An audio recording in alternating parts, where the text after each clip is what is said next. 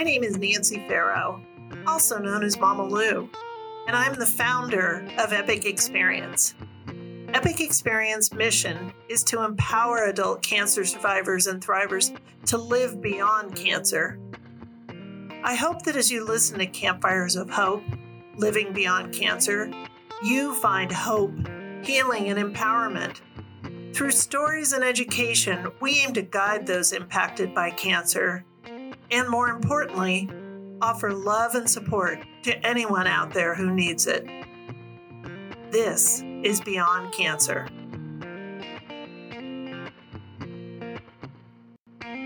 Further times dance through the night with the ghosts of America's spine. Well, he's still on our side, the family man's pride, and hopes we will rise once again. Hello, everyone. This is Gail, aka Sunshine. Today we have Ron Bai, aka Big Hoss, joining us around the campfire. Ron, thank you for joining us. Well, thank you for inviting me. So let's start by having you tell us a little bit about yourself. And I always ask people to tell us one fun fact. Okay. It's a long story, fortunately. I spent most of my life in construction, general contracting, construction management. I ran several different organizations over the years. So my background is project management and those types of things. And in fact, what led into my cancer experience, I was working physically in the field and honestly thought I had a hernia. I had a little bit of groin pain.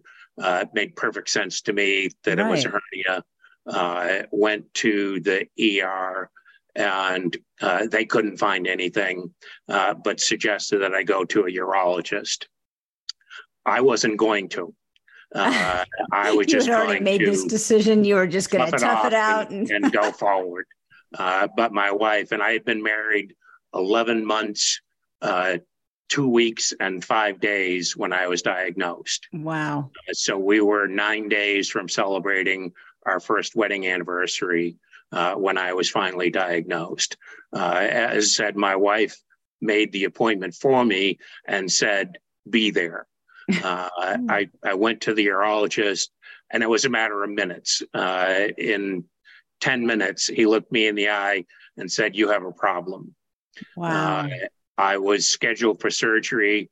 I was admitted to the hospital the next day, surgery the day after that.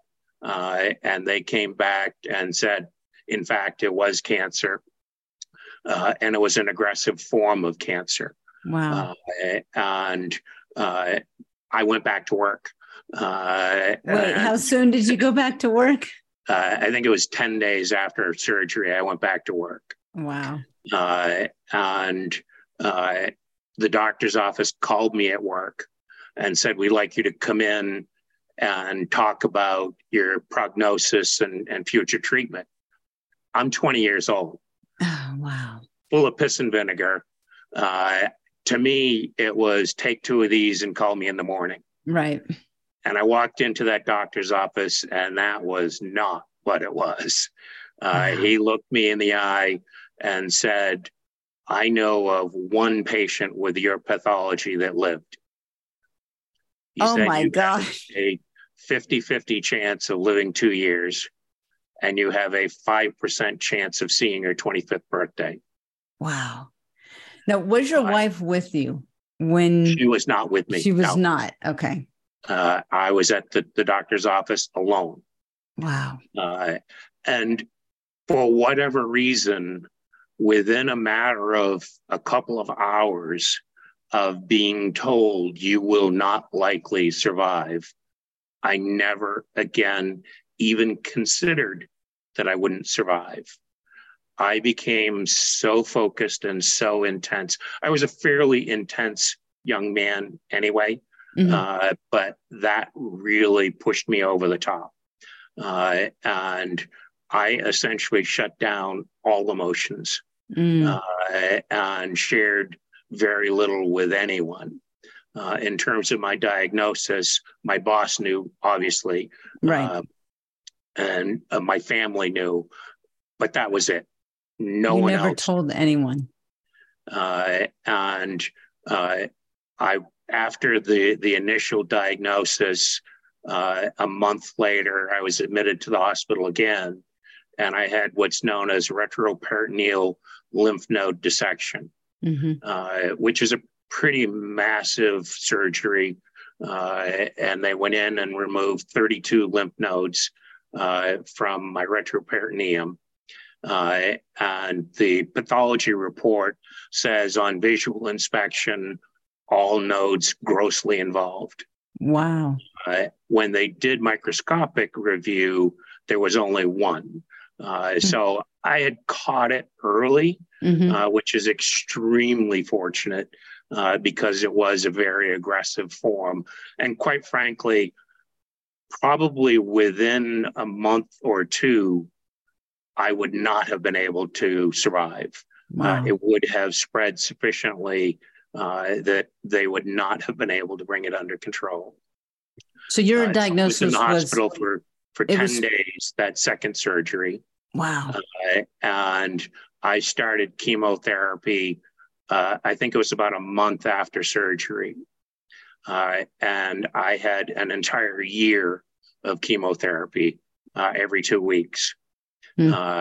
Made me violently ill. And that was at a time, 1975, when they had absolutely no idea how to control or manage the side effects or anything. And in fact, their whole approach was bring the patient as close to death as you can and then bring them back. Wow. What kept me alive was that focus and intent. I would have chemotherapy on a Friday, and I was at work Monday morning. And I did that through the entire process. Wow. Missed very, very little work throughout all of this. It was certainly a trying time. And at the end of a year, I was in fact scheduled for 2 years of chemotherapy. And at the end of the first year, I went to my oncologist and said, what's my prognosis right now? If I stop chemotherapy right now and we find it in 3 months or 6 months or a year, what's different? And he said, nothing. We pick up where we left off. And I said, I'm done. And knock on wood, it turned out to be a very good decision, because had I gone through another year of chemotherapy, the long-term effects would have been orders of magnitude greater. Yeah. I do have issues, but by comparison, they're pretty minimal. Yeah. I have nothing at this point that's life-threatening. Several different things that impact my quality of life, but nothing that really is debilitating. So yeah, that's kind of my cancer story. Wow. And for a fun fact, I should have said this earlier. Fun fact: I played competitive amateur racquetball into my 50s. Awesome. And at the age of 51, I played in the state championship and lost in the semifinals to an 18-year-old kid. Bravo. I love it. Score one for the old people. I love it. That is amazing. So this all happened over 30 years ago. Correct. Right? Over 50, almost 50 years ago. Almost 50 years ago. Have you had any reoccurrences? I have not. You have not. That is amazing. So they went from telling you one person had survived, yep, and here you are 50 something years later. That is amazing. Yes. Yeah. Wow. I consider all of those years borrowed time. Yeah. And I'm sure we're going to get into this, but I have a feeling you have made the most of them. Well, the fact that you got to the semifinals of the state championships in racquetball tells me that you're making the most of them. So you said that back then you didn't tell anyone. Over Correct. The course of the next however many years, did you start telling people, or did you keep that secret to yourself? I kept that secret to myself for 30 years. Wow. I told no one in 30 years. I had a best friend of over 20 years. He didn't know. So I have a few questions, actually. One, how did that impact you? Now looking back, at the time, maybe you didn't think about it that way, but if you look back now at those 30 years of not telling people, what kind of impact did that have on you mentally, emotionally, in that way? Sure. It had a very significant impact, because essentially in order to do that, as I said earlier, I shut down. I shut down all of my emotions. I really kind of felt like if I let any emotions out, and I generally talk about it as I took all of those emotions, put them in a box, locked them away. And if I opened that box in order to allow any kind of emotion, I would have to deal with all of those emotions. And that's how and why I didn't tell anyone. It was partly self-preservation. It was certainly partly denial. It was a lot of things mixed in there. And again, keep in mind, I was 20 years old. This was almost 50 years ago. You didn't talk about cancer, period. And you certainly didn't talk about testicular cancer as a 20-year-old man. Definitely not. Even though we all know it has absolutely nothing to do with sexual, there was always that connotation to it. Yeah, definitely. And so that's why I didn't tell anyone. So I'm curious, what caused you to break your silence some 30 years later? The 30th anniversary of my diagnosis was also my 50th birthday. And you kind of get retrospective at 50 anyway. And I actually reached out to all of my doctors, the hospitals, everyone that was involved, and said, hey, do you still have my records? And they all said, yeah, somewhere. And I said, can I get a copy? And they all said, yeah, but be patient. I was going to say, it might take a while. A little bit of time. And they did. All of them sent me full copies of my records, and I sat down and read them. Went through them and started to research what they said. And of course, all of this made me relive it. At that point, I'm opening the box. And wide open, starting to look at and deal with those emotions, the fear, the why me, all of those kinds of things that I'm sure you can imagine. And I actually sat down and wrote a short story of what I remembered, what I went through. And that was in 2005. And during my research, I came across what was then the Lance Armstrong Foundation and is now Livestrong. And they were hosting an inaugural survivorship summit. And I talked with my wife a little bit about it, and she said, go for it. So I submitted my application to them, and I really expected to be turned down. I expected that what they wanted were people that were currently involved in advocacy and those kinds of things. And I hadn't been. I submitted it. I got an email sometime a little bit later. Said the response has been overwhelming. We're sorry, but you didn't make the cut. And that made sense to me. I was okay with that. And I think it was a week later, I got a personal phone call. They said, oh my God, we had a glitch in the computer software. We really, really want you to come. You're one of the longest survivors that we know of. And so I talked to my wife about it, and she said, go, and you need to go alone. She wanted me to face what I had gone through. Mm-hmm. And so I did. I went. And I shared that little short story with a few people that I met. I became very close to a few people. And that was the first time I had ever knowingly interacted with other survivors. Wow. I hadn't shared with anyone else, so they weren't sharing back with me either. And the experience was absolutely life-changing. And those that I shared my story with told me, "Oh, you need to turn this into a book. This is an amazing story. You need to do this." And I did. It was published in 2009. Wow. And it's the story of my cancer experience. Through all of that process, I realized that in order for me to heal emotionally, I needed to share my story. Yeah. And obviously at that point, 30 plus years of a survivor, I obviously knew that people also needed to hear my story, that you can survive, you can live a normal life beyond cancer. Yeah.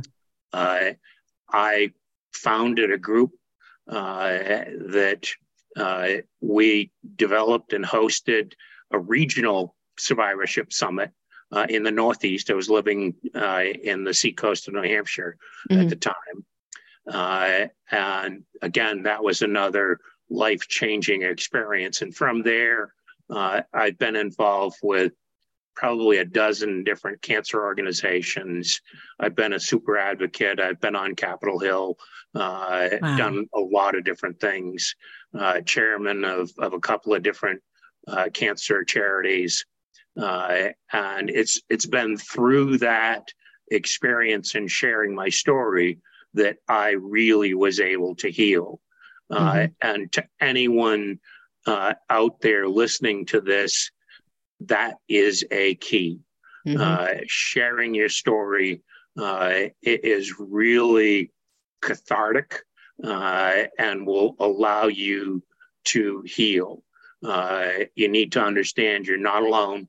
There are millions of us out there, and there are people that are thirsty to hear your story as well, in order for them to understand going forward. Yeah. Now, I mean, it sounds like you went from pillar to post, right? You didn't tell anybody for 30 years, and then you're telling the world. What I'm curious is, how did you start telling people like your best friend or neighbors or people who had no idea? How did you go about telling the people who were closer to you? To be honest with you, I'm not entirely sure. I think there were a number of people that knew I was writing a book. And so that spurned some curiosity. The best friend of over 20 years, as kind of a side note, he walked away from our friendship because I hadn't been open and honest with him over the years. And I have not spoken to him in, I don't know, 15 years or more. Which is unfortunate, but it is what it is.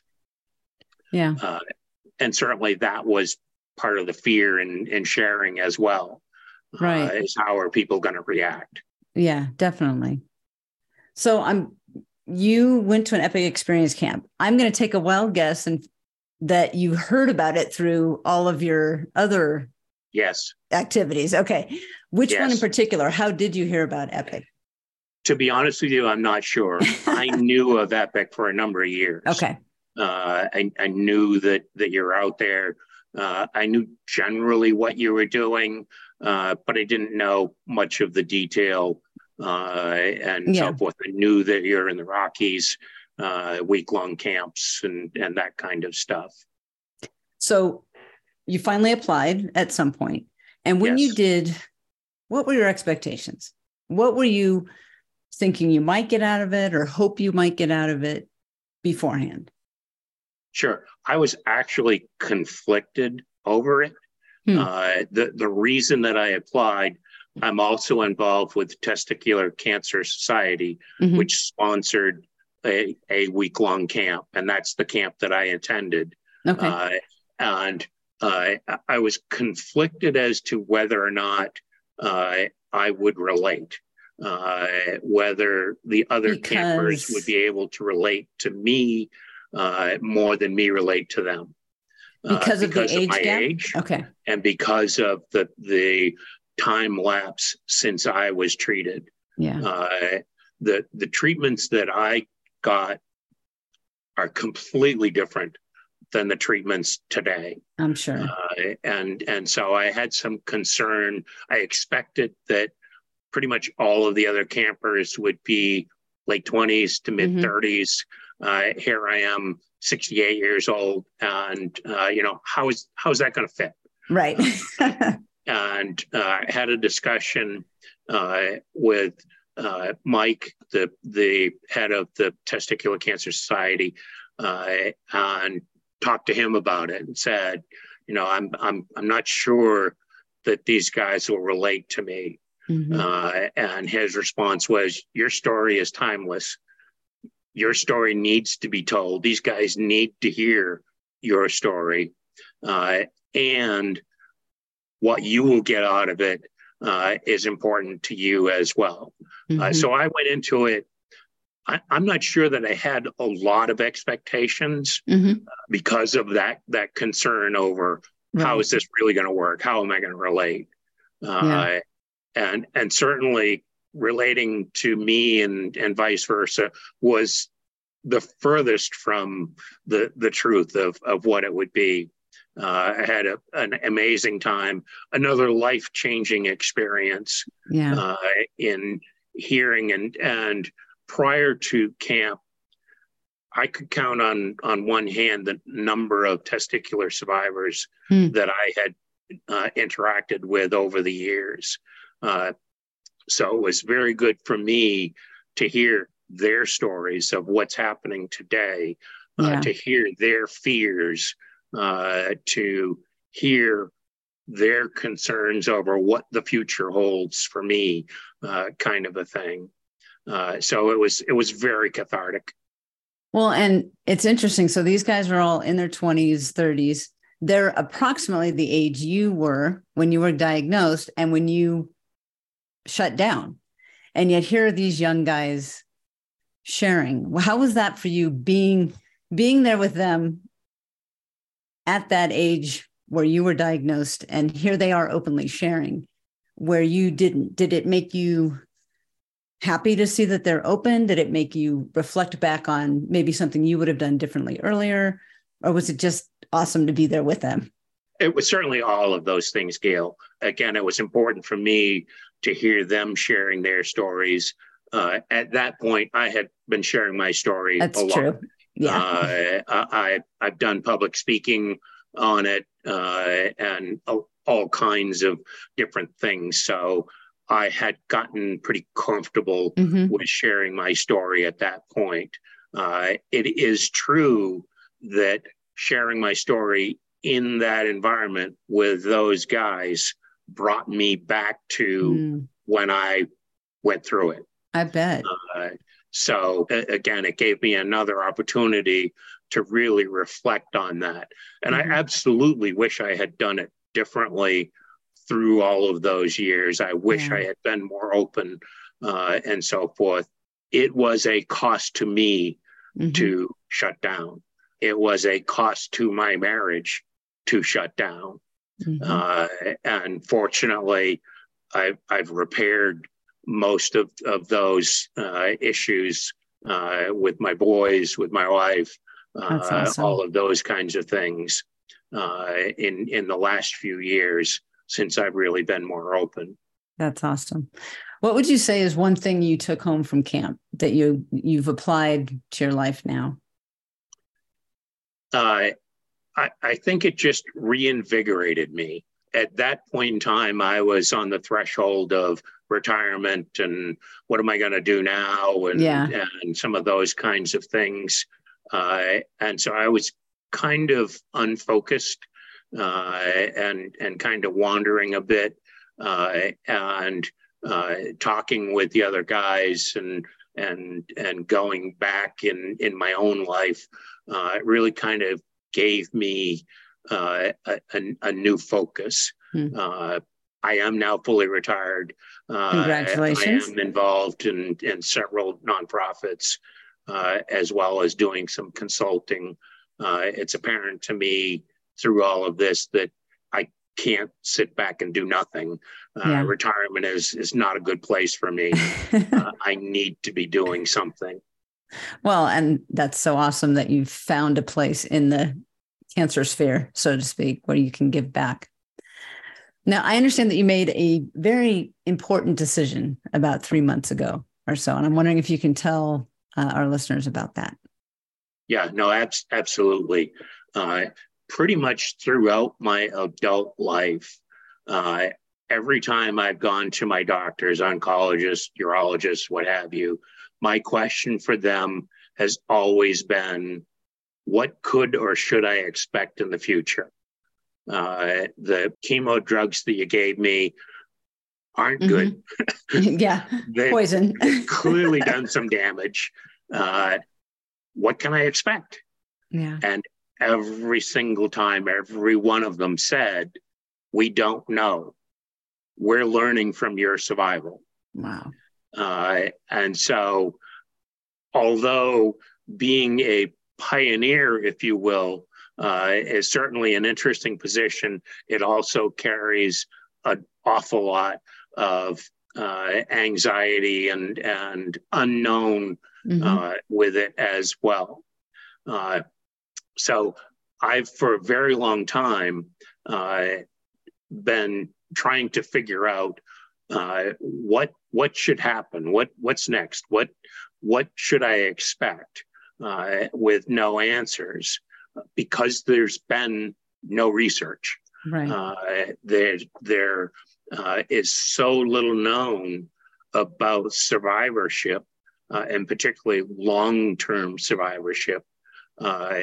And through always wanting to learn something from my survivorship, I began to look at it and think about, how can anyone learn what survivorship is? Why does someone live and someone not?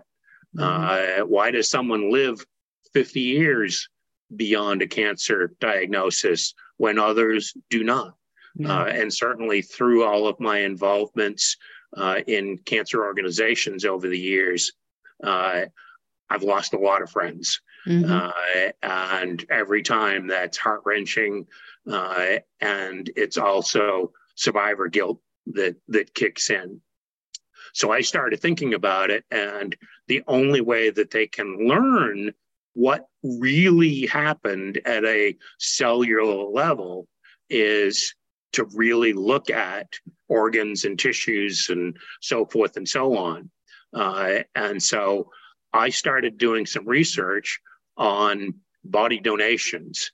And there are lots of programs out there that are essentially anatomical donations. You're used with medical students so that they can dissect and so forth. What I lovingly refer to as dissect the frog. Exactly. That's not what I wanted. That's not what I wanted. I wanted someone to learn why I survived.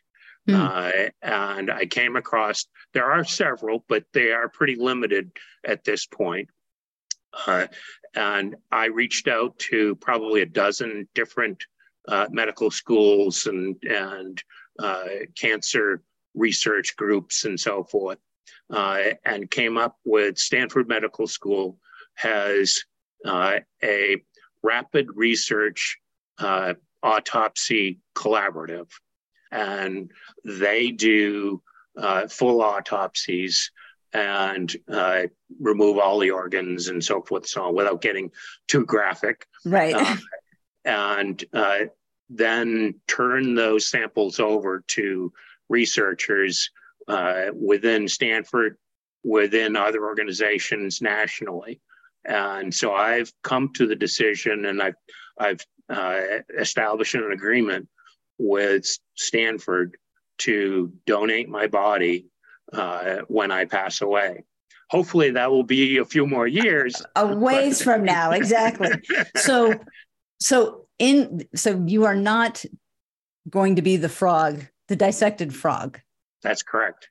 How is this different? Are they studying each piece of you, so to speak, specifically to see how chemo affected you and enabled you to live? What is the distinction there? It will obviously entail a lot of different research components, but that's the basic premise. Mm-hmm. Yes, they'll take the organs, slice and dice them, and look at things at a cellular level. Wow. I mean, we do lots with CT scans and MRIs right. and all kinds of things like that, but it doesn't tell you what takes place at a cellular level. And that's really where I survived. Yeah. I mean, there certainly were some damage to my organs, pretty much all of my major organs. So understanding what that damage is, what the process is that created that damage, and how they might be able to manage or mitigate that damage in other people. Wow. So my goal is to contribute to science, mm-hmm. To be able to give some guidelines to those people coming along after me, to understand this is what you can expect. This may or may not happen, et cetera, et cetera. Mm-hmm. Now, if someone listening is inspired by your decision and they are considering doing something similar after they die and, donating their body, what steps would they need to take now? Certainly doing some research in the research autopsy, and you can go into Google, type in research autopsy, and it will give you a whole list of different resources to check on. The desire with that type of an autopsy is for it to happen as quickly as possible after you pass away. Mm-hmm. So it really should be a facility that's relatively close to where you live, so that timing can be managed in going toward that. Mm-hmm. For me, as I said a little bit earlier, I researched at least a dozen different organizations, and what I wanted to know from them was, what is the research that you're doing, and how do you envision me contributing to that research? Because again, that was the key to me. Right. I wanted to contribute to the science. Right. That's amazing. Wow. So I'm wondering if there is something I have not asked you that you would want to share with someone listening, whether it's someone who's a survivor or someone who's a caregiver. Is there anything that you would want to share that I haven't directly asked you about? I think that and we have kind of talked about these things, but to kind of reiterate, the important thing is to understand you're not alone, and that it's a process. And the more you share, the more you will gain from that sharing. Mm-hmm.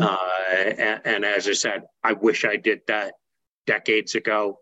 I'm certain that my life would have been different, better.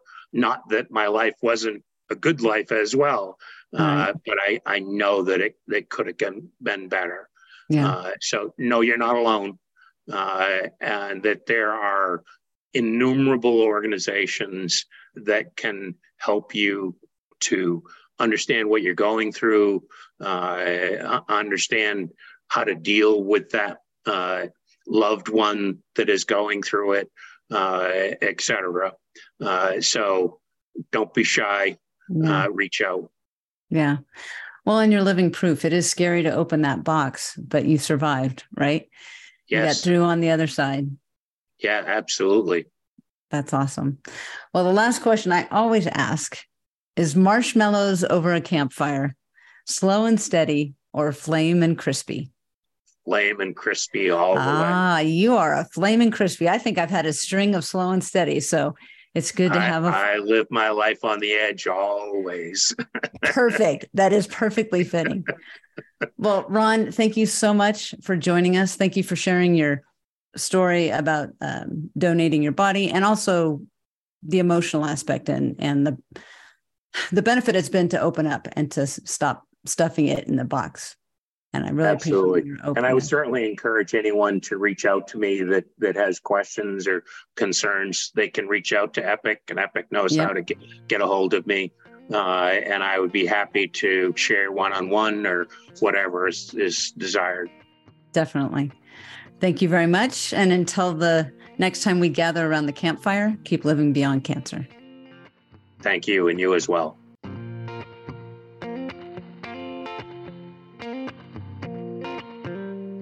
Thank you for listening to this episode of Campfires of Hope, Living Beyond Cancer. For more information about Epic Experience and our programs, or to donate, please visit our website at epicexperience.org. Music for this podcast is provided by Moonshiner Collective. If you enjoyed this episode, please rate and review us so we can share our story with more people. Also, be sure to subscribe wherever you get podcasts so you'll know when new episodes are released. We hope you come back and join us for our next episode. Father time.